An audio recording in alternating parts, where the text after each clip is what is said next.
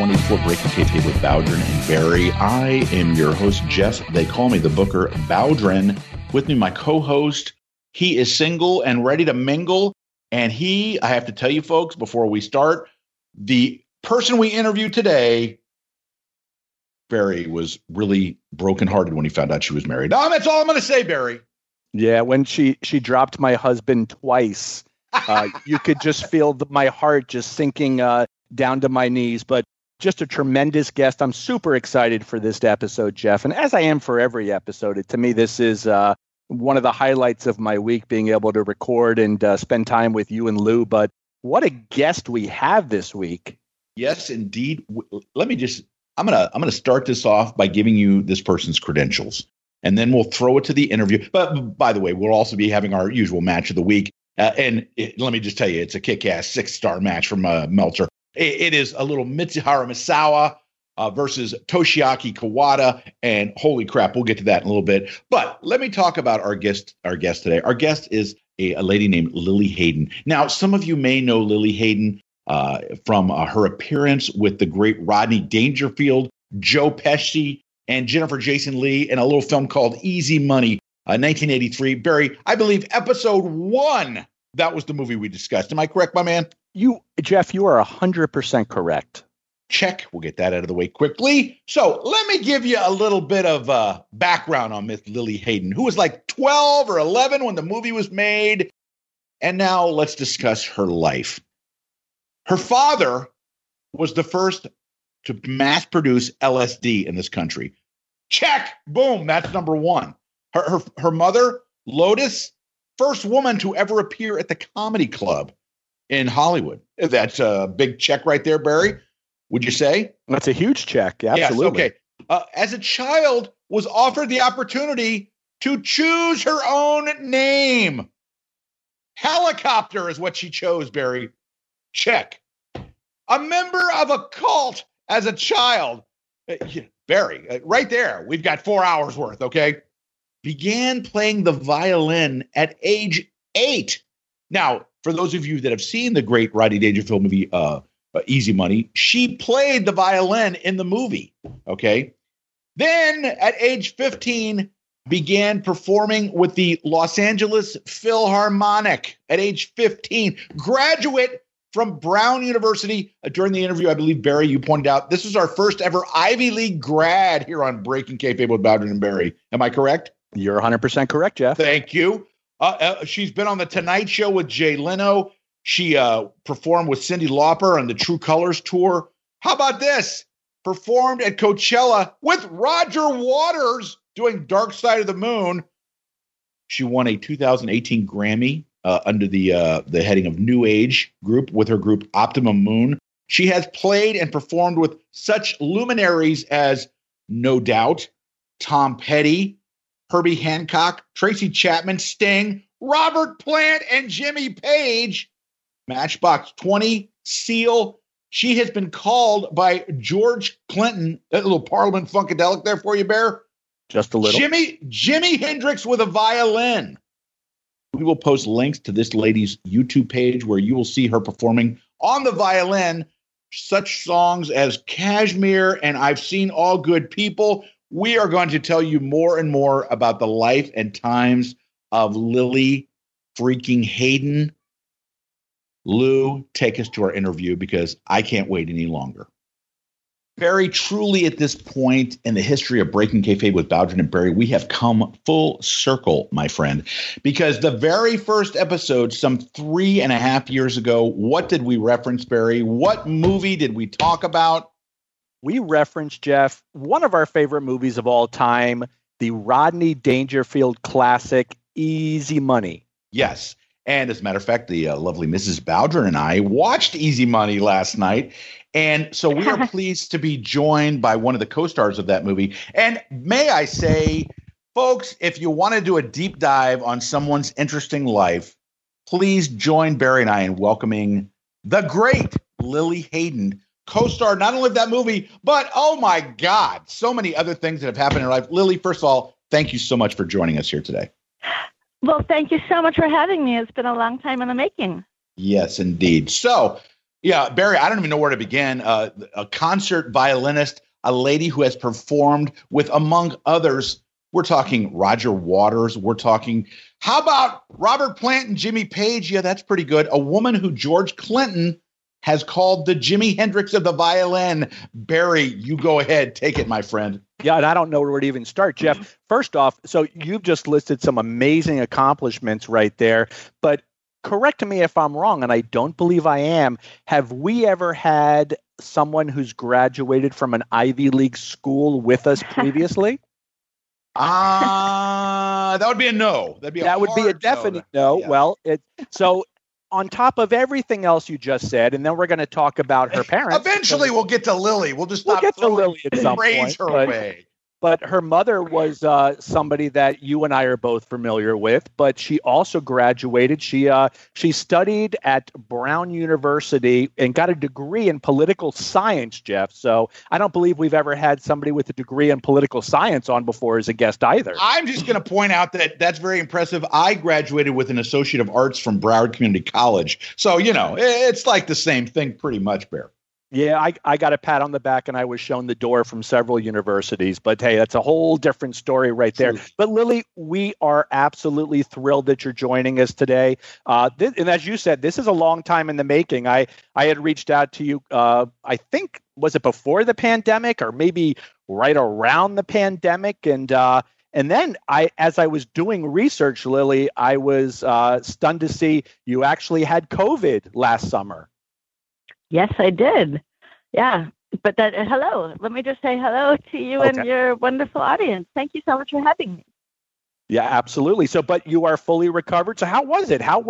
I mean, maybe that's a dumb question. How was it having COVID? But were there any lasting effects for you? Well, I guess I would started to forget when I had already said hello to an audience. Well, this was a better hello. No, well, I had an inhibited lung capacity for several months actually. But actually, the best thing about COVID is that it reminds us that how precious life is and how important it is to breathe, especially when you can't. So there were a couple of days where I couldn't really breathe, and I was a little scared, and it sort of, gave me an insight into what was actually, what this is actually doing to people, and it connected me to, kind of the zeitgeist in a way, and it got me to have the conviction to be able to sing a simple song like "More Love, More Light, Darkness Don't Stand a Chance Against Us," which is the lyric to the title song on my new CD. Which I just listened to on YouTube today. It's very good. I really enjoyed it. So let's start off going back. As I mentioned, you were in Easy Money, but one of the things you were known for in Easy Money was that you were playing the violin. And I noticed that you began playing violin at 8 years old. How did you get started in that? What got you interested in that? Well, my mom, Lotus Weinstock, used to tell people that I learned to play violin in the womb, and it was very irritating. But I actually had a dream that I could play violin, and I told my mom, and for my 8th birthday, we went to the violin shop, the music store, and rented a violin, because we were on welfare and couldn't, and lived in a little guest house where our rent was $75 a month. And she found a way to get me this violin, and she wrote a song the day that I got my violin in a key in G major, which if anybody, even if you're not musical, you can or basically understand that G major means that I could play open strings without knowing how to actually play the violin, so I could have a sense of jamming and connection with my mom, musical connection with my mom right away without even knowing how to play. And that was the greatest gift, because it set me off on a path where I had this affinity for music, and it was really my first and best language, where I could express emotion in a safe and a way where people actually wanted to listen. Yeah, and from some of the research that we did too, you were playing with the Los Angeles Philharmonic at the age of 15. Would you be the youngest person to ever play with the LA Philharmonic?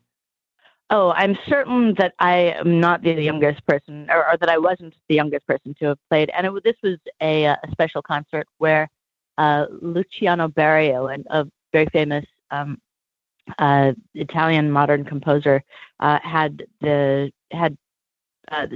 couple of soloists play with their students. So it was it's a little bit of hype, but I did in fact do this solo with the LA Philharmonic at 15.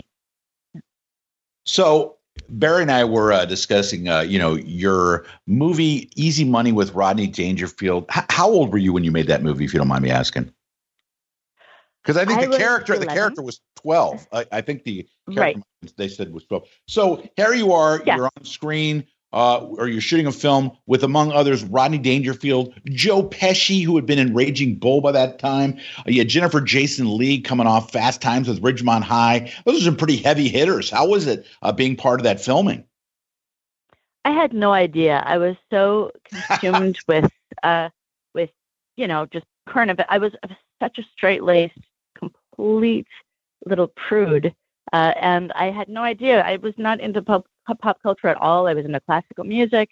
I just thought everybody was super cool, and my mom was right there with me. So it felt, and I was very comfortable around celebrities and the comedic community, because my mom was a stand-up comedian, Lotus Weinstock, the first woman to perform at the Comedy Store, and she was engaged to Lenny Bruce the last year of his life. And so we had Christmas and Thanksgiving with Jerry Seinfeld and Jay Leno and Larry Miller and Bill Maher. There were no, I was not impressed by celebrity. I was just kind of there to have fun and be, try to make the world a better place, I guess. Yeah. Yeah. A guy that I considered a friend was also in the movie, which was the late Taylor Negron. And he played Julio. Was he a good friend of yours as well? At the time, my mom and he were friends because they were both in the comedy scene together. But I knew him just from around the Comedy Store, because I was, this little person basically taking naps on stage while my mom would perform. And we did perform together. Taylor became a dear friend, and actually, I don't know if you're aware, but he wrote a wonderful one-man show that and then we combined forces, and I wrote music and sang songs in the middle as sort of musical commentary in this show. And we spent a summer at the Edinburgh Theatre Festival and performed at several esteemed places in LA. So we got to hang out as collaborators, and he was just so brilliant and so soulful, and we miss him. And that was a great experience. So yes, he was amazing. He had such a big heart, and our interactions were only basically electronic. So but he just was such a warm guy, and I was so devastated when he passed away. Just such a warm guy. But you talked about your mom, and we did a full review of the documentary that I aired. I believe it was Showtime or HBO. It was one Showtime, of the two. Showtime, I believe. Showtime, and it was on the Comedy Store. And your mom was mentioned on. I don't know if you had seen that or heard about that, but your mom was mentioned. Yeah, several people. Mm-hmm. Yeah. I watched a little bit of it. Yeah, it was beautiful. I haven't finished watching it. I was waiting for my husband to join me. Beautiful Mike Binder. I remember him as a kid. And we had Marsha Warfield on with us to discuss the documentary. But as you started saying, and I really, this to me is so fascinating. You would mention how you would be backstage, maybe taking a nap. So give us any memories that you have of going back to the Comedy Store. You were there in its glory days. I mean, that to me is like, it doesn't get any better than what you were able to witness and able to be a part of. What are your memories of those days? Probably the best memory that I can share is my mom and Richard Pryor were I guess pretty good friends, and he was taping one of his Comedy Store specials, one of his famous like HBO specials, or whatever, at the Comedy Store, and I was there, and we were all hanging out in his trailer, his big trailer outside the Comedy Store after the show. And am I allowed to curse in this show? We actually encourage it. Yes, please. We encourage it. Oh, yes. Good. So he said motherfucker on, like just hanging out. And I was there. I was 8 or something. And he looked at me and he came up and he said, "I'm so sorry." And then he sent me a big basket of fruit and flowers after to apologize for cursing in front of me. He said, with a note that said, "Sorry, I have." Oh, and he apologized in the moment, and I said, "It's all right. I've seen it in the bathroom walls at school." And he said, and he sent me a big basket of flowers and fruit that said, "Sorry, I have a mouth like a bathroom wall." And I said, "It's okay. You can make it up to me by conducting my orchestra." And because I was part of the Junior Philharmonic, and we had this thing where we would have celebrities come in and be a guest conductor. It would be sort of a comedy relief in the middle of this concert.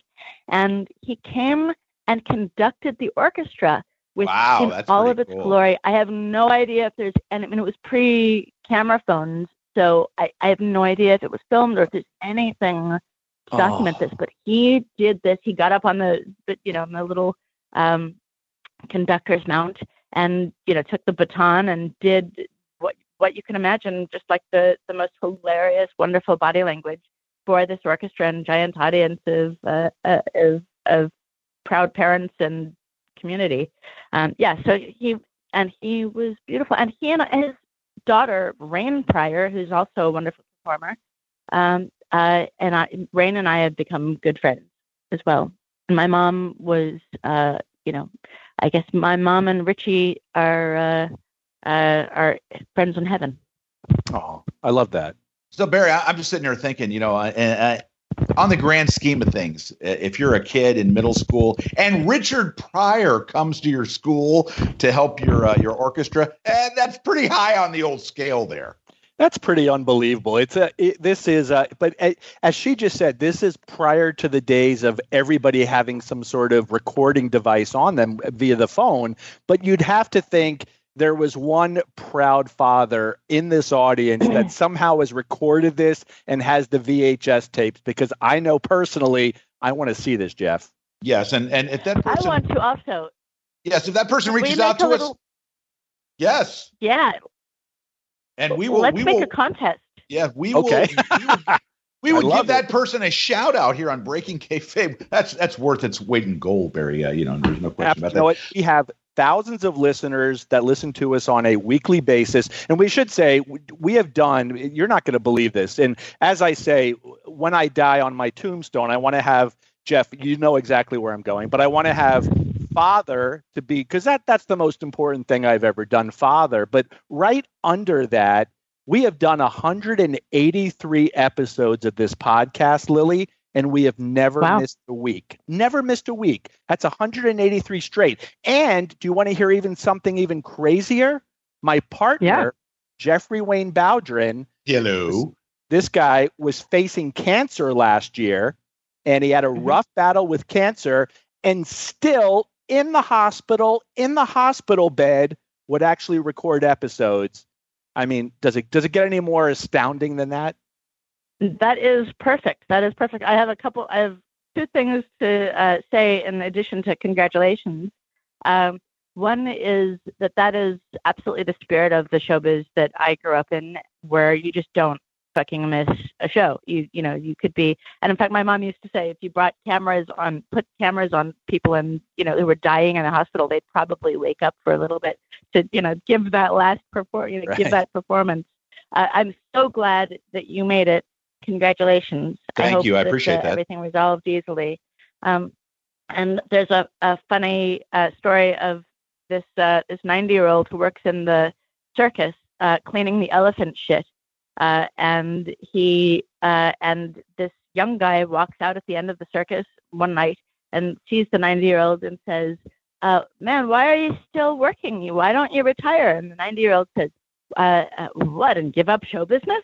Cleaning the elephant shit. So that's sort of a nice metaphor. for for how I see it. We're kind of all at it. I thought you were comparing our podcast to the elephant shit there. Well, there you maybe there. No, only just that the need to, that drive to just never give, never stop doing what we do, even with, rain or shine, or how difficult it might be. This is what we crave, and this is what we have to do. So congratulations on your 183 episodes. 84. Am I 84? 184? Yes. Yeah. We certainly do appreciate it. Lucky number 184, correct. Yes. So let me just ask you, as Barry mentioned earlier, you are a fine graduate of the Ivy League, Brown University. How did you get interested? What made you go, if you were living in California, what made you decide to go east to Brown University? I had a fascination with the East Coast schools, the Ivy League, that whole kind of the tradition, the the elegant thinking, just from reading books in school. Probably I'm sure Holden Caulfield had something to do with my fascination with that kind of aesthetic. And also my mom's dear friend, Emily Levine, who has just recently passed. I don't know if you know her, but she was a wonderful comedian. And she had gone to Harvard. And when my mom and she and the other comedians would play charades, she always was the best. So I thought, I should go to Harvard. So I became impressed I wanted to go to an Ivy League school because of my mom's comic friend who did well at charades. And then I thought that Brown was the hippest one. And indeed, it was a great place for my little mind to develop. I've always been impassioned by social justice. And so that was why the poli-sci major. And I've managed to thankfully be able to, even though I decided that, making music was going to be more fulfilling for me, I have mostly been working on as a film composer on projects that have real meaning and have a social justice component. So I'd love to share some of the scoring that I've been doing as well with you guys. Absolutely too, and it's that's actually my next question. But just based off of the fact that you were in Brown, I did want to discuss this with you. One of the components of what we do, our show is literally it's about anything that is related to pop culture in any form. But we love food. And I could talk about food for, as Jeff will tell you, 24 hours straight. I'll never shut up. You were in Rhode Island for several years, gigantic Portuguese community in Rhode Island. And that is some of the best food, in my opinion, in the world. Did you like the Portuguese food? I didn't eat much during college because I was paying for it myself. So I was mostly eating ramen. But I did play with a Dominican band while I was there. So I got a taste of not so much the Portuguese, but the Dominican Republic vibe, so that's kind of salsa, the Latino flavor of it. But I was just in Portugal on my way to go play at the Angola Jazz Festival last year before the world shut down, and got to eat some of that Portuguese food, and it was absolutely delicious. So I got to it 20 years later. Well, there you go. So as I was making some notes before we started recording about all the different people that you've been associating with, you've been on the Tonight Show with Jay Leno, but I noticed that besides performing with Cyndi Lauper on her True Colors tour, you also had a chance to play Coachella with Roger Waters, and you did his Dark Side of the Moon album. How amazing must that have been? It was really phenomenal. I love that music. In fact, I realized later that one of the seminal moments that really made me want to do what I do was actually watching Pink Floyd at a concert in England that I somehow ended up at, and hearing them do that spacious, soaring, soulful music. And I was like, that is what I want to do. And I'm just so thrilled that I got to do that. That it came about because I made an album. I've made a bunch of solo albums, as well as having the honor of collaborating with the people that you've mentioned. But one of my solo albums which was called Place Between Places, was inspired by a bit of Pink Floyd. And my publicist sent my album to Roger Waters' publicist, and as luck would have it, Roger called me on the phone and told me he wanted me to come perform with him at Coachella to play and sing the lead on Comfortably Numb. And I didn't realize it was, is this really? Can you imagine if hello, Lily, this is Roger Waters. This is Roger. Barry, have you ever got a phone call from Roger Waters? No, but I had somebody throw water on me once, Jeff. It's a whole nother story. And I said, well, I was listening to the Dark Side of the Moon when we were recording this. He said, I know, I could tell. So it was sort of acknowledging that I had been a little bit, I don't know if derivative is the right word. I wouldn't say it was derivative, but it was definitely influenced by. So that was one of the highlights. Although I have to say, I grew up playing classical music and listening to my mom's music, because in addition to being a comedian, my mom was a singer-songwriter. So I didn't have a lot of pop culture references until I got to college. So it sort of, even though I did get to play with Page and Plant, I didn't really know Led Zeppelin's music or any of these people. It just sort of was this, by the time I got to pop culture, I was, decades late.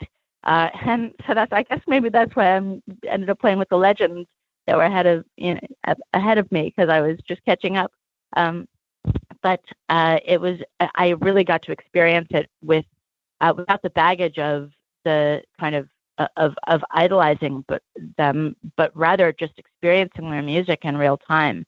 And that is a thrill that I am just so grateful for.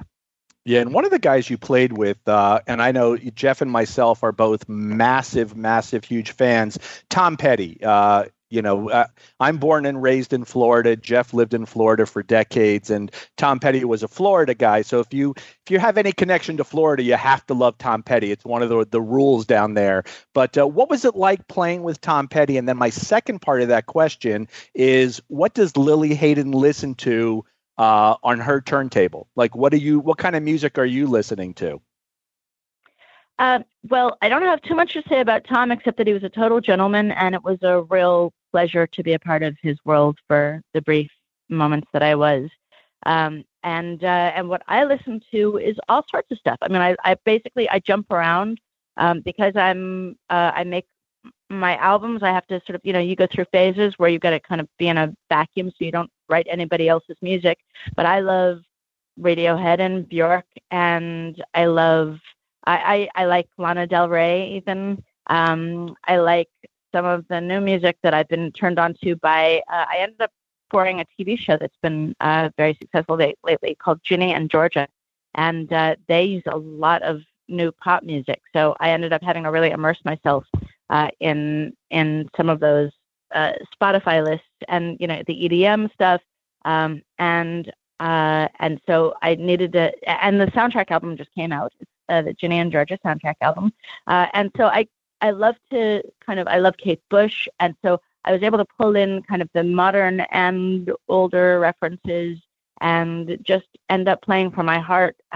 And so when you're writing music, listening is part of the writing process in a way. It's sort of, the delicate balance of how much to listen to and how much to kind of separate yourself from the world of other people's music so you can really hear the voice in your head. So I listen to classical music. I listen to different film composers. I love Marco Beltrami. I love Harry Gregson Williams.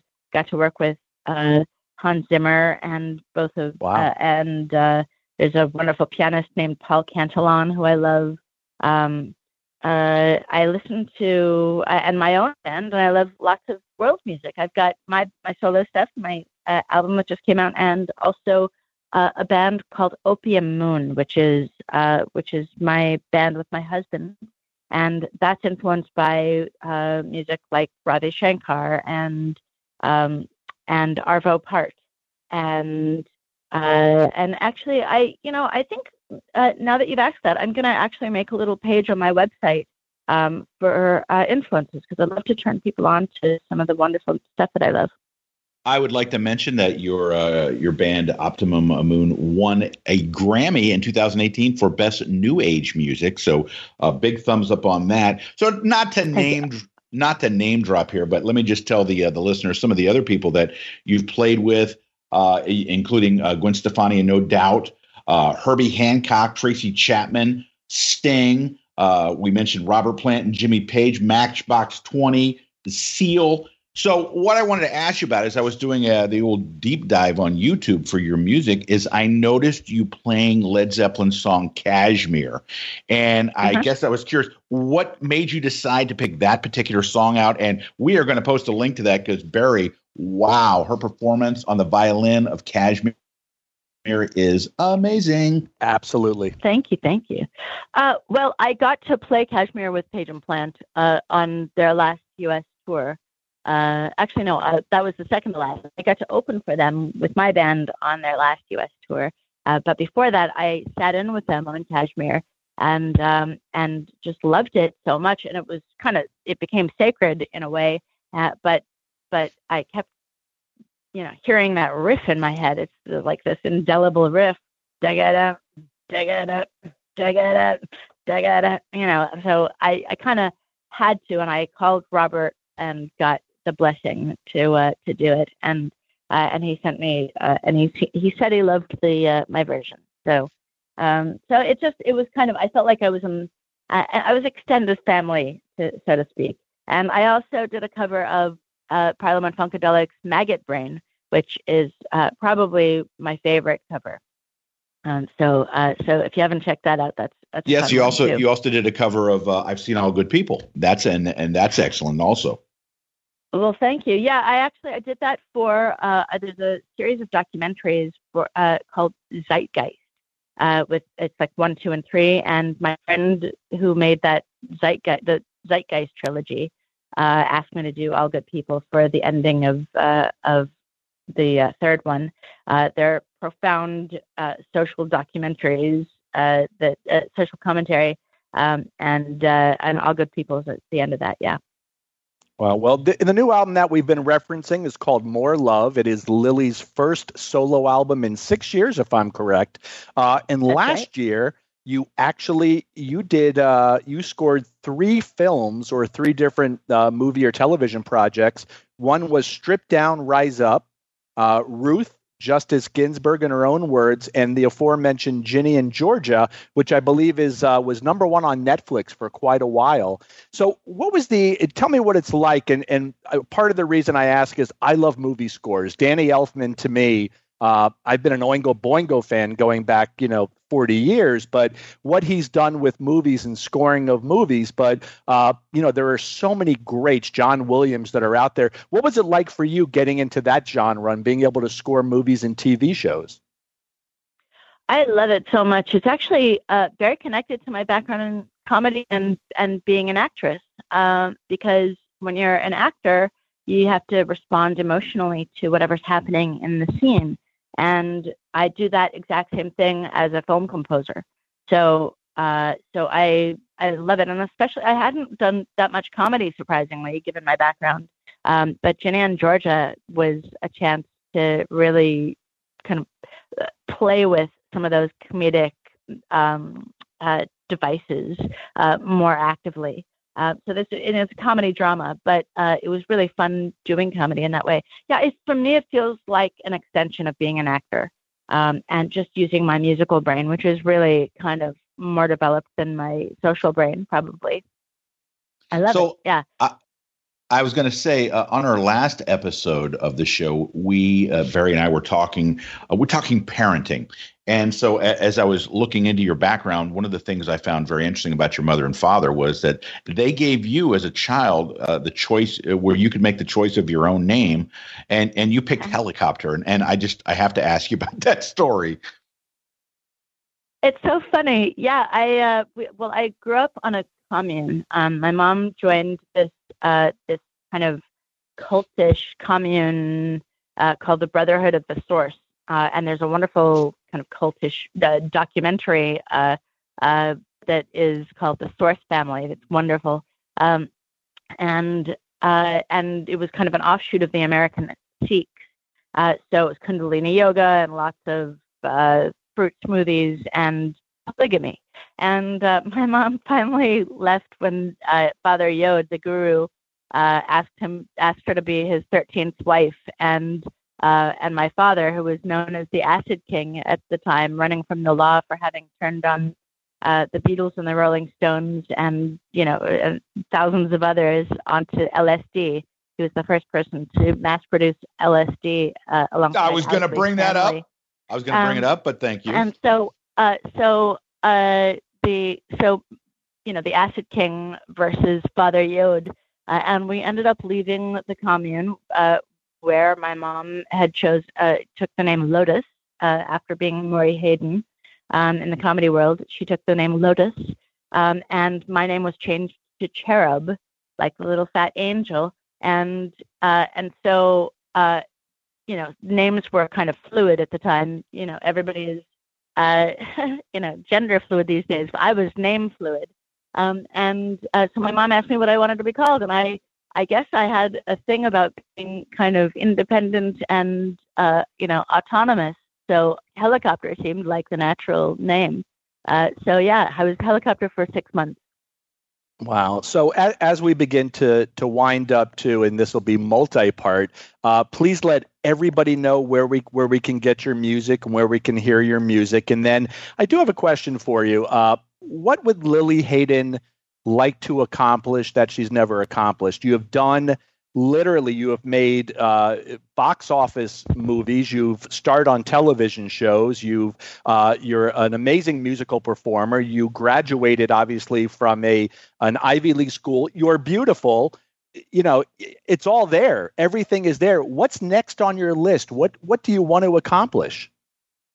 Well, thanks. Well, for me, I want to just keep doing what I'm doing, but on bigger and bigger scales. So the new album is really a compilation of songs and score.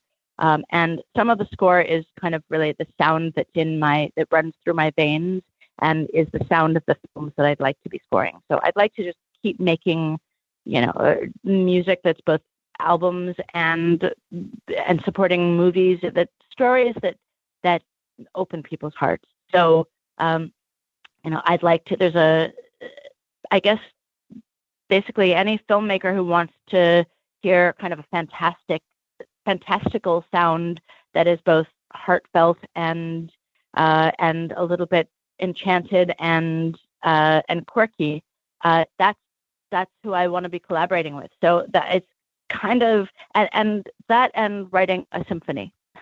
Wow. I just want to keep doing what I'm doing. The ideas and kind of the spirit of these next creations are all kind of hovering around me, and so I'm waiting to be impregnated and give birth to the next works of art.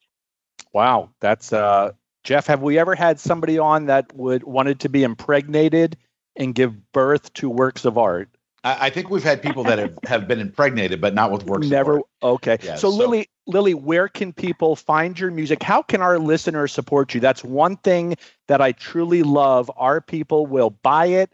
They don't, whatever it is, whether it's music or books or DVDs, whatever it might be. How can we support you? Oh, that's such a nice thing to ask, and thank you to your audience for being that kind of people. So LiliHaydn.com. It's spelled a little weird, so hopefully this will resonate. LiliHayd for dog, N for November. No E between the D and the N. So it's LiliHaydn.com. It's everywhere. I mean, it's on iTunes, Spotify, Amazon, all the places where people get music. And you can just follow me on Instagram, so it's just at Lili Haydn. But go to Spotify. The new record is up, and so is the soundtrack for Ginny and Georgia, and it's really fun music. I'm loving it, and if you reach out to me, I will be in touch with you personally. And you can also get physical copies of stuff on the website if you reach out to me, and you can email me directly, and I will respond. That's very cool. So I kind of told a fib. to Barry. I told him that I had no more questions, but now I have one more question before we finally let you go. I was watching a clip of an interview that you had done where the gentleman that was interviewing you asked you about people that you have not either performed with or recorded with that you might be interested in. And you mentioned Prince.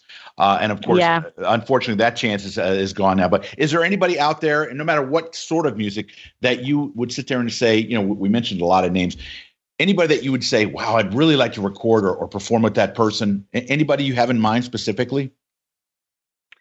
Björk comes to mind, actually. And I'm sure that there are some other people. Who I really love, and I've actually met him. I got to hang with him a little bit in Hans Zimmer's world back when he was there, is Junkie XL. I really love his film scores, and I'd love to work with him. I like, I was going to say Daft Punk, but I guess they just broke up. I don't know. I guess I have to give that a little bit more thought. I wish I had, you'd think by now I'd have some names. I just hadn't gotten over Prince, I guess. So I'll be playing with him in heaven, for sure. Yeah, that's kind of how we felt, too, when Prince died close to Tom Petty and David Bowie. They weren't so far apart. And I think, Jeff and I were in contact during that whole period going, man, there's like all of our idols are just dropping right there. They're absolutely huge. But Lily, we know that you have got to go. You have a meeting coming up. I got to say, Jeff, we'll keep this between us. I think this is my favorite interview of all time. Shh, I won't tell anybody if you don't, Bear. All right. We'll keep it a secret. Lily, we are eternally grateful. Will you come back and join us again? I'd be delighted to. Thank you so much. It was a pleasure to chat with you all, and I hope that if you're ever in LA, we'll all get together and have tea and talk comedy. Deal. Wonderful. Cheers. Thanks so much, everybody. Thank you. Barry, how happy were we with that interview? Wow, she was so much fun. Jeff, so we have done this is our 184th episode. I think I was on all but 2, which would have been 2 and 3. We have done dozens of interviews. I'm not sure that I have ever seen you as excited as you were for this interview that we did with Lily Hayden. Tremendous. My opinion, this is a Dave Meltzer 6-star interview right there. Well, I will say, first of all, fantastic interview, but I'm going to go out on a limb and say without question, this is the all-time name-dropping, not by her, by us, name-dropping interview ever. I'm sorry, Roger Waters calls you. Okay. Yeah. Oh, hold on. I want to do Kashmir. Let me dial up Robert Plant. Yeah, that's pretty heady stuff. I got to be honest, Barry. That is, it's, to me, how exciting, at the end of the day, when you can sit back. And I'm going to call my daughter after we're done recording, and I'm going to be like, do you know who we just recorded with? And she's going to know Lily Hayden from the TV show Ginny and Georgia because she watched it. And I'll be like, the lady who did the music was just on our show. So, yeah, it's exciting. That was so much fun. But what a resume. Like, when you think about it, Jeff, we sit back and I'm like thinking, okay, let's see. I start to make a list for myself of things that I've accomplished. Let's see. I had lunch today. I showered. These are big. That's big for you because quite honestly, exactly, it's become a problem. For her, as you just said, graduating with a degree in poli-sci from Brown University, playing with, Tom Petty, Roger Waters, Prince. It's just astounding. What a talented individual. What a really nice, warm person, too. Like, you got this vibe from her in speaking with her that just real, I just love her. I got to tell you, my favorite interview of all time, Jeff. So, Barry, of course, fresh off our interview with Lily, I had the chance last night, at the time we record this, with the lovely Mrs. Bowdren, to sit and watch Easy Money, which quite frankly, I don't know if I've watched it in a couple of years. 1983, Rodney Dangerfield, Joe Pesci, Jennifer Jason Leigh, Taylor Negron, so many great character actors in this, and wow, it was just a fun film. And the great part was when my wife said, yeah, this is a guy's film. Not a good. And here's something I didn't realize until I started watching the movie again. Barry, Tom Noonan was one of Rodney's friends. What is Tom Noonan famous for? Well, Tom. So I got Tom Noonan in 2 films. The one you're thinking of is going to be Manhunter. Yes, he is Francis Dollarhide. Francis Dollarhide, and let's be honest, he was that to me was really a career-defining moment. The guy should have been a much bigger star because he pulled off that role. He was incredible. And I still think the ending scene of the movie where they're playing In-A-Gadda-Da-Vida is probably one of the top 5 movie scenes of all time. He's great. Was also great in the movie FX with Brian Brown. Yes. Brian Dennehy. Absolutely. Big fan of Tom Noonan. Yes. So anyway, the movie Easy Money, still a classic. It was in our tournament. Surprisingly, I believe lost, was it first or second round? But as we said in the very first episode, I remember this, Barry, Easy Money is dirty Rodney. Back to School is more cleaned up Rodney. Would that be fair to say? That's super fair to say. It's Easy Money was raw. It was Rod, as far as I'm aware, it was Rodney's first big major starring role, and it was hilarious. It's at times extremely vulgar. Back to School is a funny movie, but you could see that you've got a big studio behind it now. They've polished him up a little bit. It's a little more streamlined, but Easy Money to me is always going to be definitive Rodney Dangerfield. So for the first time in quite a while, Barry, we have reached out to some of the brother shippers and asked people to contribute movie reviews. So we have 4 quick movie reviews from within the brothership. We are very thankful to, I'm going to start off with Dwayne Aarons. And this is, I believe, the first time Dwayne's reviewed a film for us. So thank you so much, Dwayne. Let me just read Dwayne's, and then I'm going to throw it to Barry so he can read the next one. Dwayne said, "Good day, fine gentlemen." I don't know who he's referring to there, Barry. My dad. Yes, yeah, our dad, right? I watched Easy Money and can say that I thought the movie was a great Dangerfield movie that was made even better with Joe Pesci. It really was a tale of 2 halves, and I really liked the second half of the movie, with my favorite part being the, quote, regular guy, unquote, fashion show, and guessing that Barry would be wearing the Italian restaurant look. Oh, my, Barry, that was a little shot. Since he has managed many of the same. Just one wrestling note. Is it possible the WWE has watched Julio getting his lines from the bush in their scripting of everyone? Great movie, especially if you love Rodney.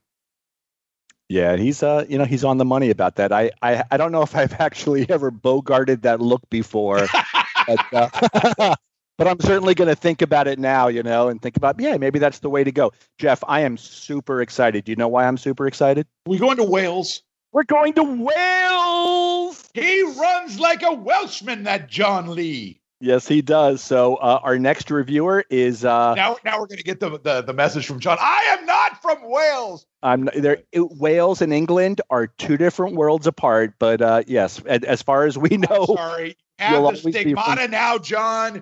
You are fucking from Wales, my man. You're from Wales. But John Lee, our second reviewer. In the UK, Rodney Dangerfield was more famous for his part in Caddyshack than for his stand-up routines. Having now had the opportunity to see him on Carson and his stand-up shows, I feel this film is much closer to that version of Rodney, world-weary, trying to catch a break, no respect given. Some of the humor probably wouldn't get past the censors today, dropping a load of joints out of a rabbit glove puppet in front of 2 small kids, for example. That said, his reply of "they're carrots" when asked by the little girl what they were is brilliant. There are some genuinely laugh out loud moments in the film as Rodney first plays off against his mother-in-law in what is less chalk and cheese and more silk and caustic soda. And then again, I don't know, does that make any sense to you? I'm assuming I'm sure that's some expression from the UK. I'm gonna read that again. Sweet Lou, did you just catch that as well? Rodney first plays off his mother-in-law in what is less chalk and cheese and more silk and caustic soda, and then against his cravings and desires, all whilst. Jeff, first time. Good use of the word whilst. I believe it's pronounced whilst. Oh, you are so correct, Lou. First time whilst ever has been used on our show whilst dealing with his daughter and her estranged husband. Please, Lou. What up, Cardiff? Okay. This will be my favorite. Blackburn Rovers. Okay. All right. And her estranged husband as he struggles to make that easy money. All the main characters are given great comedy set pieces. For example, Mom, have you ever heard of foreplay? No, not with your father. I have to tell you, when I was watching it last night and that scene came on, I totally fucking popped because I knew what was coming. That was very funny. Would I recommend it? Yes, absolutely. As a teenager, I thought it was funny as hell. And as a 52-year-old, I laugh on a whole different level now that I can totally relate to that central character. Also, there is a fantastic pair of breasts. No, they were fantastic. Too. They really are. They're spectacular, actually, those breasts. Thank you, Baz and J-Dog, for the opportunity to become a reviewer for the Broship. I hope it's 100% of what you expect. It was 100% of what we expect. So I have to say, when he was talking about things that could not fly in today's world, how about the scene, Barry, where he and Joe Pesci are sitting at the park bench and he looks over and he sees the guy with the little kid and he says, see, it's all about being a father. That's parenting. That's what I like, right there. You see that. And it's all. And then you hear the mother go, there he is. And she comes running up with a cop and the guy's wearing a trench coat. And I'm like, okay, they're making fun of a child molester. Right. That probably would not fly today. I'm just going to go on a limb and say that. It was a very funny scene, though. It is a great scene, too. And I think that's part of the beauty of this film, too, is that, yes, it probably wouldn't fly. And as you pointed out early on, this is unsanitized film, back to school, Ladybugs. And he did a few, Back to School, I think, is the big one. And they were all kind of polished up, really clean and really nice. This one, no, this is not PC by any stretch, but it's great. No, and where his daughter is helping him clean out all his medication from the medicine cabinet, and inside the Roach Motel. Yes, sir. He actually has his roaches to smoke. That's just, and his daughter's tapping him I know it's there. Yeah. Oh God, that was funny. So, okay, next we have the review by a friend of the show, Sean Delaney. Thank you very much, Sean. I appreciate being tapped for the review, mainly because I don't think I've watched Easy Money all the way since the VHS rental days of the mid-'80s. It had me rolling as a teen. Watching it again, closer to Rodney's age at the time, is still funny as hell, but I relate to the humor at a different level. Where so many comedies from the period couldn't be made today, I think Easy Money's plot would survive in 2021 with some details modified, you think? Something that registered with me now that didn't back then is in the day was the pacing of the acts. The filmmaker spent a lot more time than I remembered in Act 1 on the daughter's wedding, build up, grandmother arriving, picking up the cake, the wedding, the reception, the ill-fated wedding night, before getting to grandma's ultimatum. Not complaining, as Jennifer Jason Leigh in lingerie deserves as much time on screen as possible. I think that's a big yes for me too, Barry. Yep. Yeah. But it seemed during Act 2, there were some serious time jumps and story threads that disappeared. Jeff Altman's drug-dealing neighbor was you need a little tootski, Great. Exactly. Vanished after being introduced. The movie is halfway over before we see Jeffrey Jones' character trying anything to break Monty's will. You feel like there was more material that was cut to get the movie down to 90 minutes, and the ending seemed rushed. Rodney does a lot more physical comedy here than in his other movies, which is fun. If I had to pick one, the supporting cast MVP of the movie would be, and we did not plan this, by the way, Barry. Sean writes the supporting cast MVP of the movie would have to be Pesci, with Lily Hayden, the youngest daughter, a close second. Wow. Taylor Negron made the most of his screen time, ask Anthrax. And one of the biggest laughs for me was him hiding in the car at the end. In the end, I see the movie's flaws more now than I did back in 84, but it's still a solid 8 out of 10. Side note, as well as it did, I was shocked there wasn't an attempt to do an Easy Money TV series. And yeah, maybe there was. I don't know, but he certainly makes a good point there. And so anyway, now, Barry, I believe you have John Moore's review. I have John Moore's review. A bit of running commentary. Rodney has quite the camera collection, very envious as a photographer myself. Always good to see Jeffrey Jones, known for his role as the villain in the finest masterpiece ever put to film, Howard the Duck. Rodney in the wedding dress. I hurt myself laughing. Guy in the bar looked like Pat Patterson. What was which guy in the bar? That was the guy the bartender kicked out because they had to go make the bet at the track. That's right. When Joe Pesci 40-1, it's a sure thing. I'm close to the bar. When Joe Pesci jumped the rail to attack the jockey, I wondered if the jockey might have made a comment about a shine box. I get that. Ashtray in bed, certainly a sign of the times. Julio is a sleaze bag. Rodney had a junior salad with no dressing. Real manly food there. Wait a minute. Let me stop right there. So let me point out one other thing that I just thought of. The scene where they're at the table and it's the four guys with Rodney, Pesci, and the other two guys. And somebody makes a comment to Pesci about, we're not helping him here because, we're contributing by having him watch us do all these vices. And Pesci's smoking a cigarette. Everybody smokes in the movie too. And he goes, What? You don't think I can stop? I can put this out. And he puts out the cigarette. And right after he does that, he picks one out of the pack and lights it right back up. I can quit anytime I want, he says. Oh, it was very funny. It's hysterical. And so much of it is funny. So Kimberly MacArthur, holy moly. Rodney on the table in his boxers. By the way, I believe a Playmate of the Month like a year before. I think you're right. Yeah. I looked up her IMDb page. Yes. So she was a Playmate. Nice. Okay. Rodney in his boxers. Rodney on the table in his boxers was funny, but not nearly as funny as the wedding dress scene. Did people actually dress like that? I believe they did. Like any people ever. I think they did. Those weren't even leisure suits. Movie hits hard at the start to get us hooked, then slows down a lot, not unlike Caddyshack, I suppose. And I love Caddyshack. Favorite part, Rodney in the wedding dress. Least favorite part, Julio being alive at the end. Boy, he hates Julio. Can I call you Dad now? Can I call you Dad now? Do you remember him from his other really big role right around the same time? Yeah, Fast Times at Ridgemont High. He was Mr. Pizza Guy. Sir. Yep, he was the pizza guy. Dun, dun, dun. Find out after the wedding night, all I wanted to see was him run over by a bus. Couldn't Rodney have dropped the anchor on him or something? Blah. Thank you, John. So we want to thank John, Sean, Dwayne, and our friend John Lee from Wales. So thank you so much, guys. We haven't done this in a long time. It's always fun to see if we are somehow thinking differently than the brothership. But apparently in this case, all four guys loved Rodney. So interesting story. Last night, the wife and I, the sainted Mrs. Bowdren, went out to a Longhorn for the old Tuesday night dinner, and we both ordered steak. So why am I telling you this story? Well, something interesting happened. My steak came out medium rare New York strip berry. Oh my God, absolute perfection. Okay, the wife gets a 6-ounce, I don't know if it was a New York strip or something like that.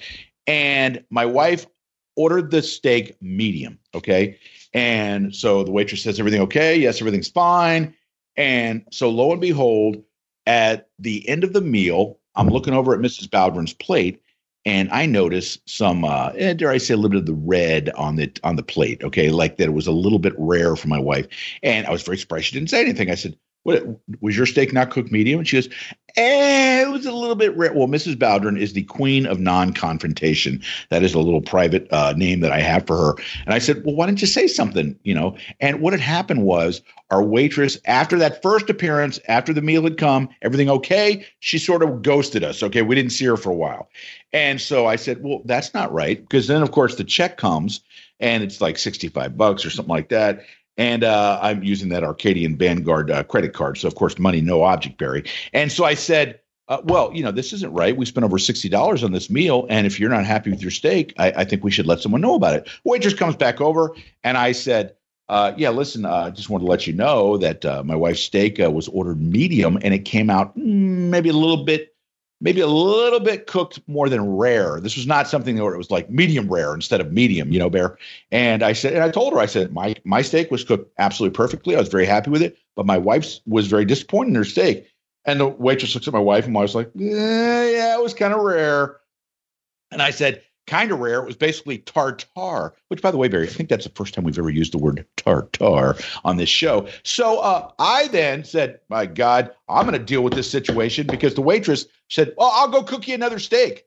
No, we just had steak. I don't want another steak. I was hoping for the old, hey, we can take something off your bill. and I don't care what it is. Throw me some sort of bone. Take the appetizer off or something like that, right? No, nothing. All she wanted to do was cook us another steak. So I said, you know what I'm going to do? I'm going to look into this situation. And I placed a phone call to Barry Rose, formerly of Amber, PA. I almost said Amber, PA, but you don't live there anymore. I don't. Yes. What's the new city again?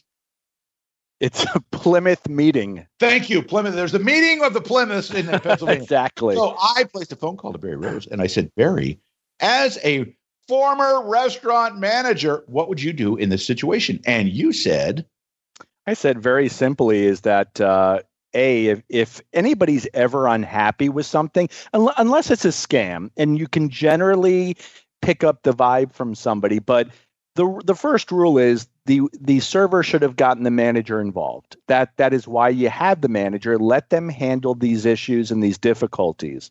And as you said, she really didn't do that. She didn't get anybody else involved. And to her credit, she was offering to get you a replacement meal, even though Kim had already eaten it. But I think the big thing, I've worked in restaurants where a diner will eat their meal and then say, I wasn't happy with it, I don't want to pay for it. And I don't necessarily agree with that philosophy. But in your case, I did agree with your side. And I'll tell you why, because the server really never came back to check on you. I know the food was dropped. And the second the food was dropped, she said, is everything good? You hadn't even cut into your food yet. So you have no idea if the steaks are even cooked correctly. And then she basically ghosted you. So your wife really had two issues. She could have sat there and watched you eat your perfectly cooked steak, or she could have just eaten alongside of you, even though it isn't what she wanted, which is what she did.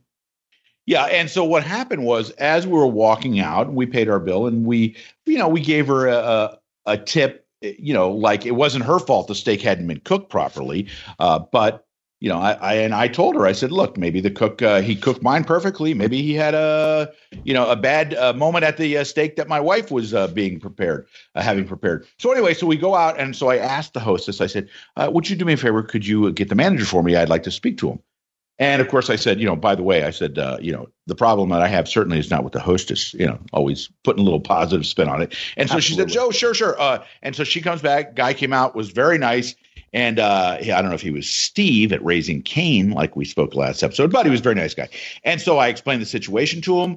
I said, look, I'm not looking for a free meal here. I said, but I wanted, if nothing else. And he immediately stopped me and said, no, I completely understand what you're saying.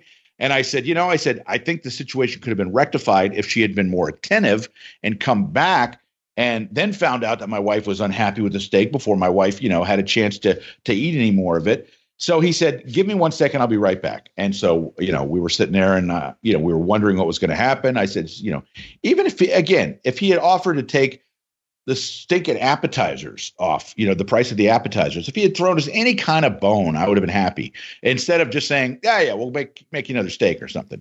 Okay. So he comes back and he gives me 3 $10 gift cards for the restaurant, which I thought was very nice of him. And quite frankly, it was more than I expected. So he certainly handled his business properly, and we will definitely be coming back there. And he said, when you come back, please ask to speak to me before your meal. And, I'm sure he's going to make sure everything is good. And so this guy, just going out of his way, giving me more than I expected, certainly has maintained a customer at his restaurant. It's so smart to do something like that, too. And I think I've told a similar story where I went to Bonefish Grill, which I usually have very good experiences at. And I went to Bonefish years ago, and my wife and I sat up at the bar.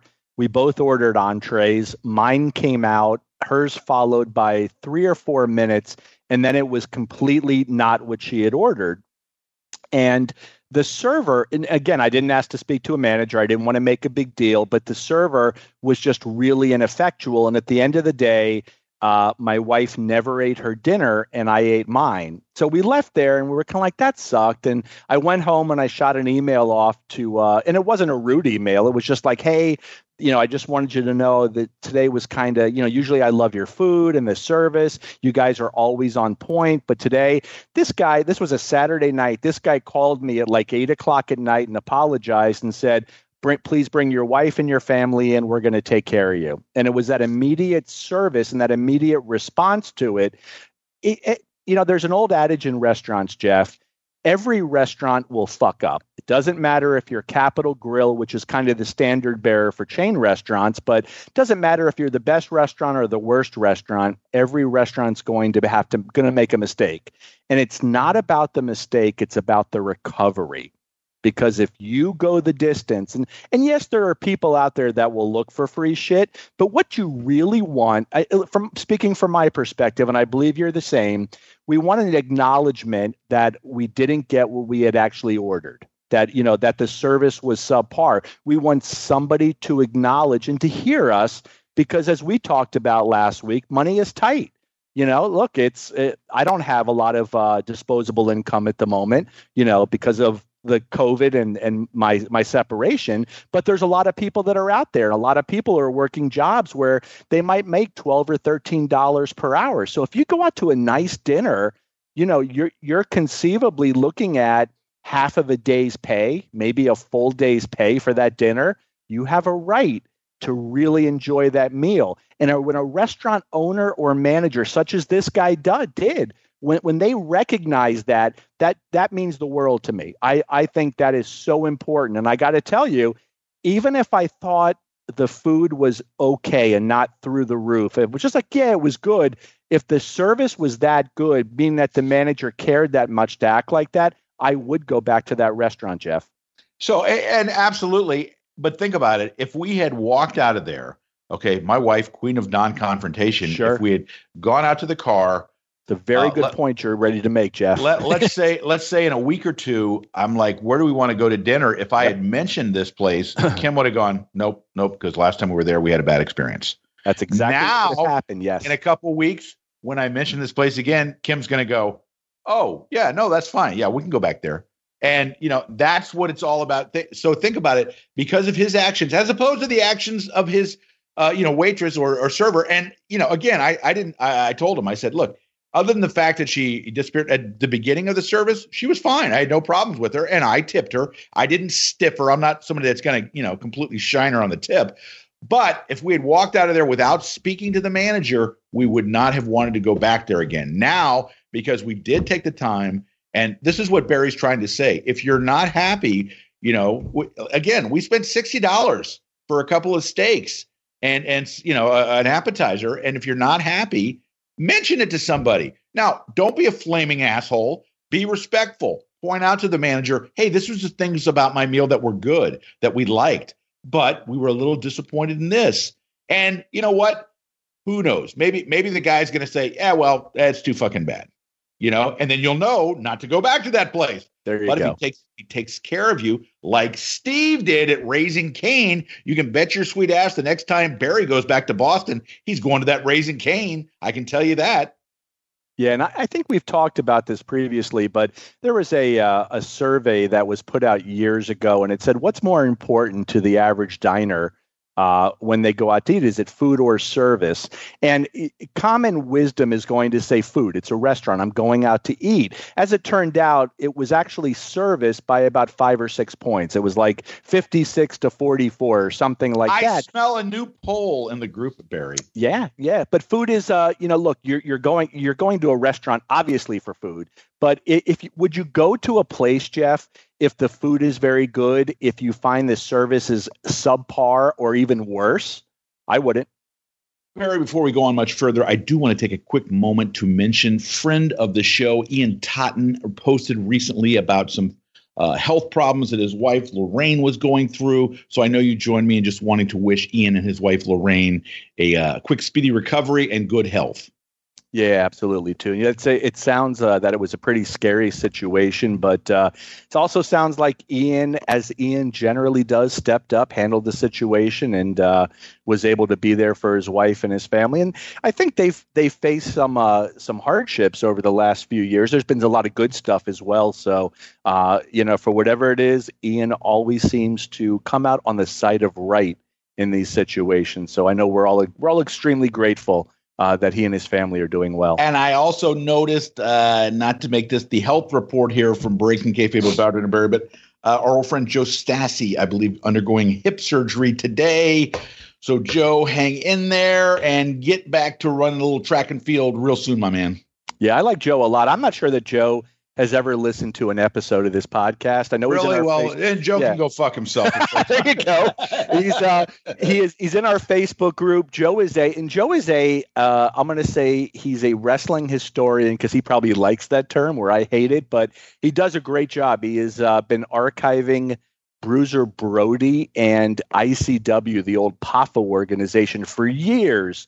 And Joe's a big guy. I don't know if you Joe's like 6'5", 6. Joe's just a big guy, but he's a good guy. So definitely, Joe, if you're listening, and I know that you're not, please get better soon.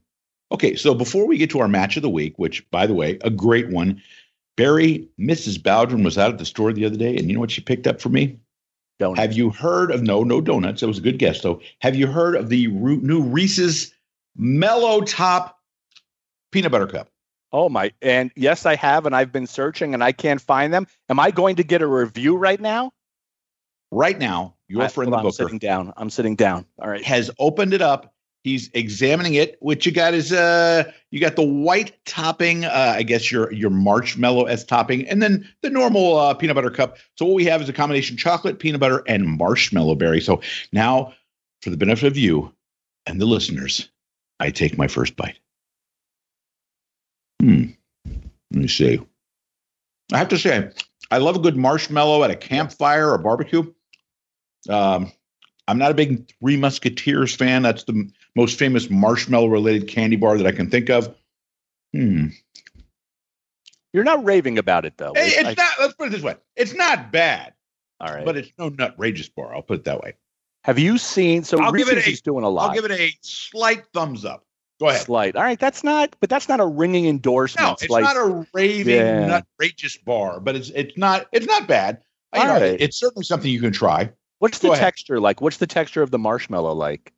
It is a harder marshmallow. Ooh. And by the way, as long as we're thinking about that, Barry, when you're at the old campfire or you're barbecuing on the grill and you have some marshmallows, how do you like your marshmallows? This is an area where Mrs. Bowdren and I widely disagree. I am a let's char that mother effer as black as could be, and then exactly. I want that fucker on fire. Yes, sir. Then I will extinguish the flame and put the charred remains in my mouth. And Mrs. Bowdren, I mean, she wanted to barely have a browning on the outside. Oh, no. And I'm like, hey, you want toasted marshmallow? Those aren't even toasted. What is that? So, yeah, that's just like a heated up marshmallow. Exactly. I'm with you on that too. And I'll tell you what, there is a years ago, and I don't know, and Bruce Cohen would know this because Bruce Cohen is my go-to guy with Shake Shack, but he knows every single food-related day that there is on a calendar year. The man is absolutely amazing. He does, and he's got to have, I've never asked him, but he's got to have some sort of specific calendar that's just all related to food. But Shake Shack years ago was doing this milkshake or this concrete that they were doing, and it was toasted marshmallow. And I got to tell you, it was spectacular. I'm a huge fan of that. So, all right. Well, now, Barry, it is time to go to our match of the week. We are going June 3rd, 1994, as recommended by new moderator Mark Hertwick. See the benefits of being a moderator and what they get you, Barry. He reached out to me personally, not you, but to me personally, and said, have you guys ever reviewed this particular match? And I honestly said, you know what? I do not think we did. And he said, this, according to Mark, was the very first match that Meltzer ever gave a 6-star review to. So with that sort of pressure surrounding you, Barry, I give you Mitsuhara Misawa versus Toshiaki Kawada. What'd you think? It's a lot of pressure right now, Jeff, that I'm feeling. So first don't off, crumble under the pressure. That's clearly going to happen. It's between that and then the hardened marshmallow, which is a little got me a little upset. I will say, based on some stuff you told us pre-recording, you may have trouble with this issue. A tongue injury has befallen Mr. Rose at the time of this recording. Please go into details before we talk about Misawa and Kawada. Yes. So we how far deep into this conversation are we going to go? Don't go as deep as our other conversation. Okay. I just wanted to make sure. Just to make sure. But So I got a pizza last night. It was WrestleMania. I figured, you know what? We'll do pizza 2 nights in a row. I did do it Saturday. I finished that one. And I got a pizza and I took a bite. First bite, second bite, I think. And I bit down hard on my tongue. Now, biting on my tongue is something that it happens to me probably once every 3 to 6 months. Not a big deal. I bounce back. But yet when I bit my tongue, I knew that this was a little different. And I was like, shit, that really hurts. So I went in the bathroom where I bathe, and I looked in the mirror. That's good to know it's not the sink. Go ahead. Yeah. Well, they call it a bathroom, and it's true. I don't know, is it a restroom? I'm not going in to rest. They should call it the shitter because that's what it is. I had a 5th grade teacher, shout out to my former 5th grade teacher, Ms. Gray. And Ms. Gray would not let you go to the restroom if you said, Ms. Gray, I need to go to the bathroom. She insisted that her 5th grade students, which were like 9 or 10, something 11 years old, you had to say, I need to go to the lavatory.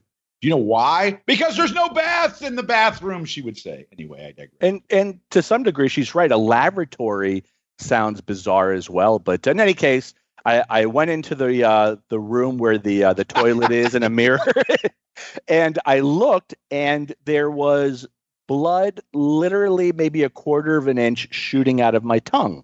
So a little concerned, it was like, all right. So I rinsed my mouth out several times, still shooting. Like there's like a stream of blood shooting out. And for a moment I got concerned. I'm like, does this mean I have to go to the hospital? Is this going to be a stitch?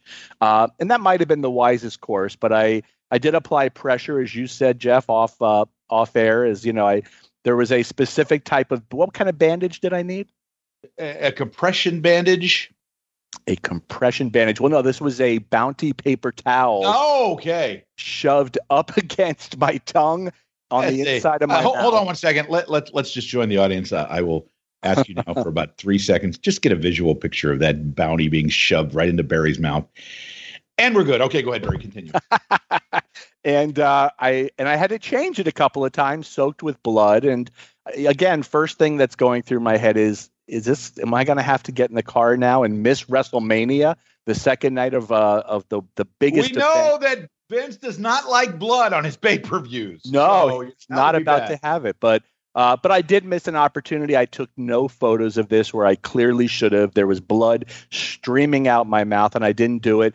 But once the bleeding stopped, I did a little saltwater rinse, and I ate 4 more slices of pizza, and life goes on today. A little sore. I'm on soft foods like Jell-O, rice pudding, and yogurt because I didn't sleep last night because every time my tongue touched my teeth, I was jolted. It's not easy for you to say, but anyway. No, I don't know if you could tell that, like literally spit was flying, but big night. But let's get back to the important thing. Mark Hertweck, as you mentioned, our newest Facebook moderator. If you're not in our Facebook group too, why aren't you? Why? There's literally, I get that a lot of people hate social media these days. There's a lot of negativity. Our group is kind of a haven where it's a safe zone.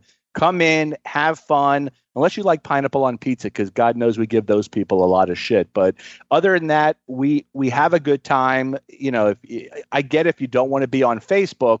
At the same time, just join our group. Don't do anything else. Just come in for the group. Mark doing a great job along with Michael and John Doe. And you and I occasionally show up and cause a little shit. But this is a great match. And I'll tell you what, I remember I was deep in the tape trading right around this time. I don't know how deep, but fairly deep. And I think actually Gabe Daigle that I mentioned to you off air, I think I was actually getting tapes from Gabe at that point.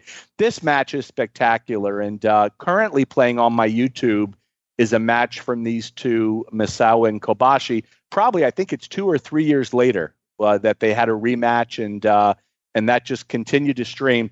This match is, and you had mentioned a 6-star match, and you know what? It's hard to say if this match deserves 6 stars, but I don't know. Does any match deserve 6 stars? If any match did, it probably is this one as well. Misawa was a god to these people, to the Japanese people, and there's a point in this match towards the end where the fans are just chanting his name. And there's 2 things that make the other. Take it back. There's three things that make this match great. One is this match is great. So the guys in the ring clearly are laying it out. The second is the fans. We've talked about it dozens of times. When fans are heavily vested into something, they can make something that's even not great really great. This match already was great. So they're elevating it to the next level. This match also has the proverbial big match feel. Not all matches have that. This match, this is a big deal. Let me interrupt you one second. My notes, I wrote down just the intros of the match. Screams, quote, "This is a big deal." And you absolutely nailed it. They have promoted this match so that the fans that are in the building, the fans watching on TV, know this is really important. And I love the way that Baba used to do that. Please continue. And to that aspect too, Baba's on commentary, I believe, for this match, right? That's Baba, yes, which has got to be near the end of his life, right? Wasn't Baba gone within 4 or 5 years? 3 years? Like 5 years. All right. Was it 99 he left? That he passed on? While you're talking, I'm going to look that up real quick. All right. Then I'll continue to talk, which is not easy for me to do currently with my tongue. But this match is Bob is on commentary. 1999. Thank you. So it was 5-year difference. I liked Bob on commentary. I don't understand a single word he's saying. But there's a dynamic. First off, the guys who are doing the commentating are spectacular because I understand like 3 words in Japanese, but the inflection, when they're screaming, the one guy loses his voice essentially. He's like hoarse and doesn't have a voice. There's such emotion coming out in their voices. It reminds me of old school wrestling. It reminds me of JR 30 years ago and 35 years ago when, he would lose his voice doing the Mid-South or the UWF broadcasts. That to me, you're selling it. But watching the match, watching these people at ringside who are losing their shit, and we're talking about Japanese men wearing suits and ties, jackets and ties that are still just losing their minds. This match is something you have to go out of your way for. I was a big fan of Kawada. Misawa is a legend. Kawada, I don't think gets enough credit. And I think partly, he was in that tag team with Fuyuki for years. It was Footloose, right, Jeff? Yes. And he was in Footloose, and Fuyuki actually, it was Samson Fuyuki, if I'm correct. Ricky Fuyuki. Ricky, right. His dream was to be Ricky Choshu, yes. Right, exactly. And he passed away, I believe, in his 30s of cancer. So he was a fairly young guy. Kawada then got the push, and Kawada is, the definition of this era. He's the definition of a badass because when you look at him, he's missing, 2 or 3 or 4 of his front teeth. There's just this.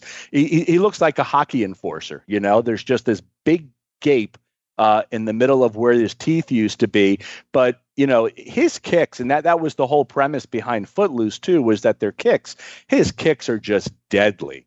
I mean, these are just deadly kicks. And I always felt that Kawada should have been a bigger star. I think a lot of it, and I spoiler alert, I'm going to tell you who won the match in about 2 seconds if you just want to lower the volume. Misawa wins it. And that might be the only flaw that I have in the match because I think everybody expected Misawa to win. Would you agree with that part? Well, here's the thing. As I'm watching the match, and I'll let you continue with your thoughts if you haven't finished yet, but tell me if you think I'm right or wrong on this. Sure. Both guys are huge baby faces. This is not like one guy, like the traditional, if Misawa was fighting Hansen or Gordy or Williams, where they sort of portrayed the American guy as the foreign invader, much like Hogan against the Iron Sheik kind of thing, but not to that extreme. But you have 2 guys that are really considered baby faces, and almost I was trying to come up with a way I could contextualize what this match meant to the fans. This is, to me, the equivalent if you had Bob Backlund around 1978 or 79, if he had been given a match against Bruno in Madison Square Garden. The way the fans would have reacted, and the fact that the fans love both guys, and they wanted greatness from the match, but they didn't want it at the expense of booing one guy. They wanted to cheer because they wanted to see both guys do well. And I really think that's the way the fans treated this match.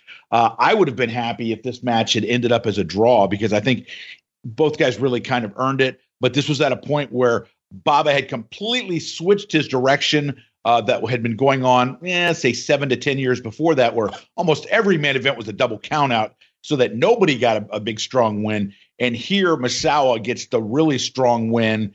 But I got to be honest with you, Baba had such a sense of when was the right time to elevate that guy to the next level. And apparently he just felt like it wasn't Kawada's time. And he was probably one of the greatest promoters of all time. And certainly it's not my place to sit there and say, no, Baba was wrong and not elevating, Kawada at this point. No, and let me also say, I think I'm in full agreement with you. I think Baba is easily one of the greatest promoters of all time, if not the greatest promoter of all time. And what he did in the 1990s for All Japan was in a lot of ways revolutionary. Clean finishes. I mean, I just think that was just such an amazing direction to go, and that it was so honest and fair to the ticket buyer and the fans. I just love that.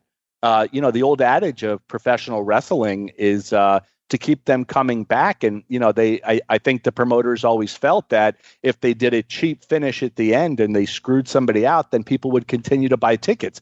Obviously, Baba went a different route, but it never hurt his gait because he was still able to draw with it. My only thing is that I think in taking into account what you just said is that Misawa, it was clearly known that Misawa was the chosen one at that point.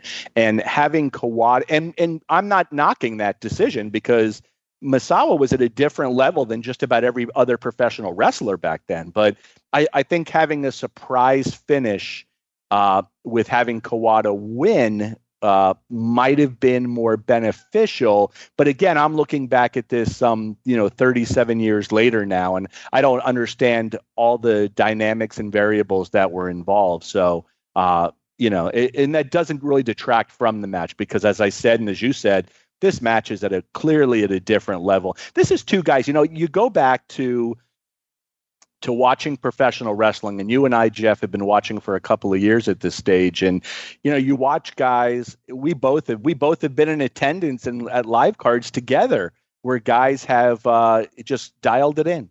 That guys are just, they're phoning it in tonight. They're going to go through some motions. They're going to collect their money and they're going to go home. Then you watch a match like this where these guys literally just kill each other and beat the shit out of each other in the ring. And they do it for, as I pointed out, almost 40 minutes. It is something really that, there's a respect level. And this is probably why professional wrestling in Japan is also viewed very differently than it is in our country. Yeah. So I didn't mention this took place at Budokan Hall. Some really impressive things that I noticed about the match. And before I say this, let me mention the other thing about this particular program and the fact that I've talked before about how knowledgeable about the storylines the Japanese fans were is that Misawa and Kawada, I don't know if they went to school together or they knew each other in high school or they competed against each other in high school from opposing teams. But this was a program that literally went back to when these guys were in high school. So they would throw that back at the fans. Oh, hell yeah, these guys have known each other for, over 15 years and they've been rivals. So this was not oh, these two guys just started facing one another. They milked this program good and they did a great job at it. They do a sequence at one point in the match very early on where Kawada hits this spinning back heel kick that looks like it almost decapitates Misawa. And then the incredible thing is Misawa recovers, gets back to his feet, and gives him a backdrop. And it's just an amazing sequence. Kawada does something I don't think I've ever seen this before, Barry. He chops and slaps to Misawa's back. Right. As Misawa is kind of trying to make his way back to his feet, he's struggling to get up, and Misawa will come up and give him that Ronnie Garvin looking slap to the back, and it just echoes throughout the whole arena, and the crowd's like, ooh, and then he'll not just slap him, he starts chopping him, and it ends up where Misawa, because his ears are cauliflowered, his ear starts to bleed, and that's a pretty intense moment when the guy notices that his ear is bleeding from the shots that he's taken, Bear. Yeah, it is too. And I think that the majority of if not all of our listeners know Misawa died in the ring as well. He was taking what was it? A it was a belly to back or even just a side salto suplex. Yeah. It was something fairly innocuous looking as well. Compared to some of the shots that he'd taken in other matches, it was fairly innocuous, relatively speaking. Yeah, and I remember seeing it and go, wow, and that was it. He just never got up from that and died in the ring. And I think that was obviously just from years of just abuse and stuff like that. What is Kawada? Is Kawada, last I heard, he owned a restaurant in Japan? Yes, I believe he does, yeah. Gotcha. I think our old friend Cholminsky has been to his restaurant. As a matter of fact, I think he's posted photos before of him meeting with Kawada. And one of the things, and I think we've mentioned this to each other before, is all the years that Kawada worked this kind of style in the ring. When you see pictures of him now, and I want to say, based on how old I am and how old you are, I think he's somewhere in the middle of the two of us. So, but that being said, he looks a good 10 years older than both of us, I think. You can really see the effect of all those years in the ring and the punishment that he took, Bear. Yeah, there's something with the hair, and I'm not sure if he's dyeing it or if it's a toupee, but there's something with the hair. But facially, he looks old. He's still missing the teeth. He doesn't smile for his photos. He doesn't look happy or healthy. But the hair, it looks like the hair of like a 25-year-old. So clearly something with that. But I think you're right. I think Cholminsky did go to his restaurant. Yeah. So let's talk about the finish, Bear. Holy shit. Yeah. Kawada has several near falls on Misawa, and then Misawa turns it around. He gives him the Tiger Driver. Barry, tell me, did you jump out of the seat thinking that Misawa had killed Kawada? Because I sure the hell did. Yeah, I did. There's a couple of moments in this match where I think he's killed him. But I would say the last, and this is what Japan has always done so well, and obviously U.S. companies have tried to copy this formula. The last 10 minutes of this match is as good as any 10 minutes of any match you will ever watch in your life. There are false finishes galore. And the truth is, I did feel that Misawa was going to win. I didn't remember what the ending was, but there are moments when you go, man, Kawada's got him. But they both look like they're just killing each other out there. Yeah, and the ending, and I will post a link to this match on our Facebook group. Let me just say, it will harken back to the infamous Sid Vicious, Brian Pillman, Phoenix, Arizona. I want to say it was at 91 or 92, Bear. I believe 91, right? Where he hits the head on the cage, giving him a power bomb, and Pillman lands, and you think that Pillman is dead. Just not selling the move, just the angle that his head hits the mat. That's very similar, and Kawada is on the mat for quite a while. I don't know whether or not he may have sustained a concussion, or I certainly wouldn't be shocked if he didn't. The announcer, though, Barry, completely losing his shit, and that's a great part because he. You're absolutely correct, Barry. Would I say you're 100% correct, Bear? I'm 100% correct, right, Shaq? But very similar to Jim Ross at the peak of his career when he's losing it. My God, he's broken him in half. That kind of emotional impact. As a matter of fact, let me throw something out there for you people that are into this kind of thing. Barry, I know I don't think you're a big golf fan, are you? I'm not, no. Okay, so yesterday maybe you heard a Japanese guy, I believe his name was Matsuyama, won the Masters tournament. First Japanese guy to ever win the Masters in the history of that event. And it was a huge, huge moment. And they were trying to convey just what a big deal this was in Japan for this guy and what it's going to mean for the future of the sport in Japan. But so what CBS did was there was a shot, I want to say about on the 16th, where Matsuyama hits his shot from the fairway and it hits the green and bounces past the putting green and rolls into the water. And they play the Japanese broadcast team. And it's just like listening to the end of this match because the guy just starts completely losing his shit because here he thinks that Matsuyama has blown the Masters because he's hit the shot into the water and he's just screaming his head off and losing his voice. And I found it to be very similar to the end of this match when the guy that's doing the play-by-play alongside of Baba just completely loses his mind. So, yeah, we're going to post a link to this match. Definitely go out of your way. This is an amazing, amazing match. And, wow, Giant Baba and the King's Road style of All Japan simply on fire at this point, Barry. Absolutely, too, Jeff. And here's something, too. Have we ever discussed golf? Are you a golf guy? I am one of those guys that I will watch the big tournaments like the Masters, the U.S. Open. I'm not one that'll sit there and watch like, okay, let me watch all 18 holes. I can't do that. Although I will admit, last year, COVID, when all the events around the world stopped, when they finally started, and golf was the first thing that was back on TV, but no fans along the fairways, because I had nothing else to watch. I started watching a few golf tournaments just, because I was like, and the other thing is, let's remember that's when I was in the hospital. And so there's literally nothing else on in the hospital TV. So I was like, what the hell? I'm going to watch me some golf. So I started watching golf. But no, to answer your question, not a huge golf guy. But, Masters, US Open, that kind of thing. I'll watch the last few holes just to see who wins. Yeah. What about bowling? You a big bowling guy?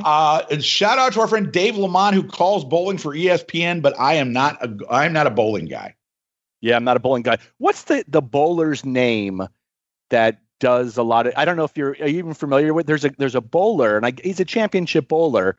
He does a lot of wrestling shit. I think he's got belts, and he really mimics and tries to play himself off. He does do you smell what the Rock is cooking, but he's changed the words. You familiar with this guy at all? Yeah, I think his name is DeJesus.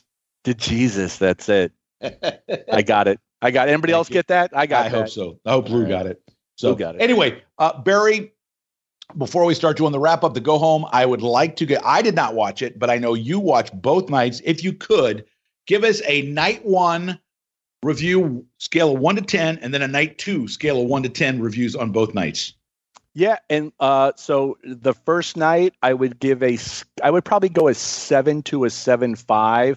And to quantify that, there was nothing wrong with what took place. I felt it was almost a glorified episode of Raw. I didn't see much that differentiated what you would see on Monday night for 3 hours versus what you would see at WrestleMania the first night. But every match was fine. Like, there was really not a dog. Maybe the women's tag match wasn't great.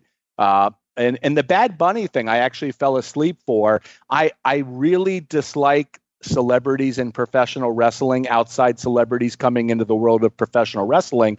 I get why they do it. Certainly it's going to draw attention. It's going to increase numbers, blah, blah, blah. But everything that I've read, people are saying Bad Bunny is he's got a future if he wants it, that he was fantastic. And many people whose opinions I respect are actually saying that his performance was the best of any celebrity that they can ever recall. So props to him for actually, putting in the time and making it happen. I enjoyed night number 2 more.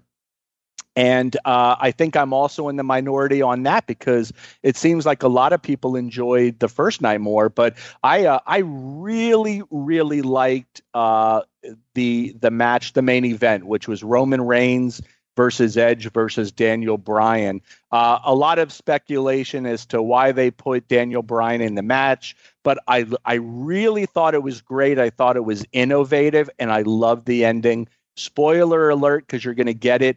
Roman Reigns won, and he pinned both guys. He actually drug over Edge, put him on top of Daniel Bryan, and then covered both for the win. And it was a real dominant win, which I think if you're going to build around somebody, I think it's a good idea. So I enjoyed WrestleMania. Again, first night, I was kind of. Second night, I liked a little bit more. So what's your score 1 to 10 on night 2? Night 2, I would probably go a solid. I mean, by WWE standards, I would go an 8.5. By normal standards, probably an 8.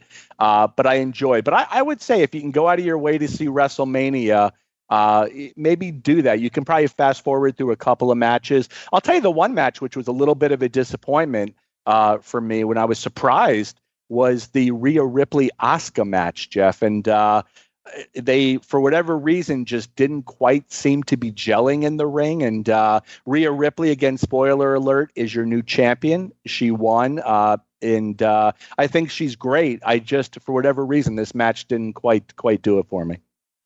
All righty. I will just say, for those of you that know that I am not a follower of today's WWE product, I actually texted Barry on Saturday afternoon and said, Barry, what's the main event of tonight's show? Which that just shows you how into the whole card I was. So anyway, Barry, great show. Loved having Lily Hayden on. Lots of name dropping, lots of fun there. And we really did. I hope we have her back. She was a great, great guest. She was so much fun too. And it's so great because I can clearly remember where I was when I saw Easy Money for the first time, and even the friends I was with. And we sat, and now being able to, 38 years later, to have a conversation with her, and what a life she's led. What an exciting guest. What a great person. I really enjoyed our time with her today, and I'm hopeful. I'm hopeful she really will come back, Absolutely. So on behalf of my co-host Barry Rose and our producer, the sweet man, Lou Kippelman, I would like to remind you that Breaking Kayfabe with Bowdre and Barry, a production of the Arcadian Vanguard Podcast Network. Barry, I'm going to leave the folks a little tease. We have, in fact, recorded, I'm going to say a good half of our Patreon episode number 1. Boom! Right there, Barry. I know you're as excited about this as I am. Oh, even more so. Absolutely. Yes, indeed. So we will be offering further details. I believe they will be coming from the great Brian Last. So until next week, we will see you next time, folks. We're out.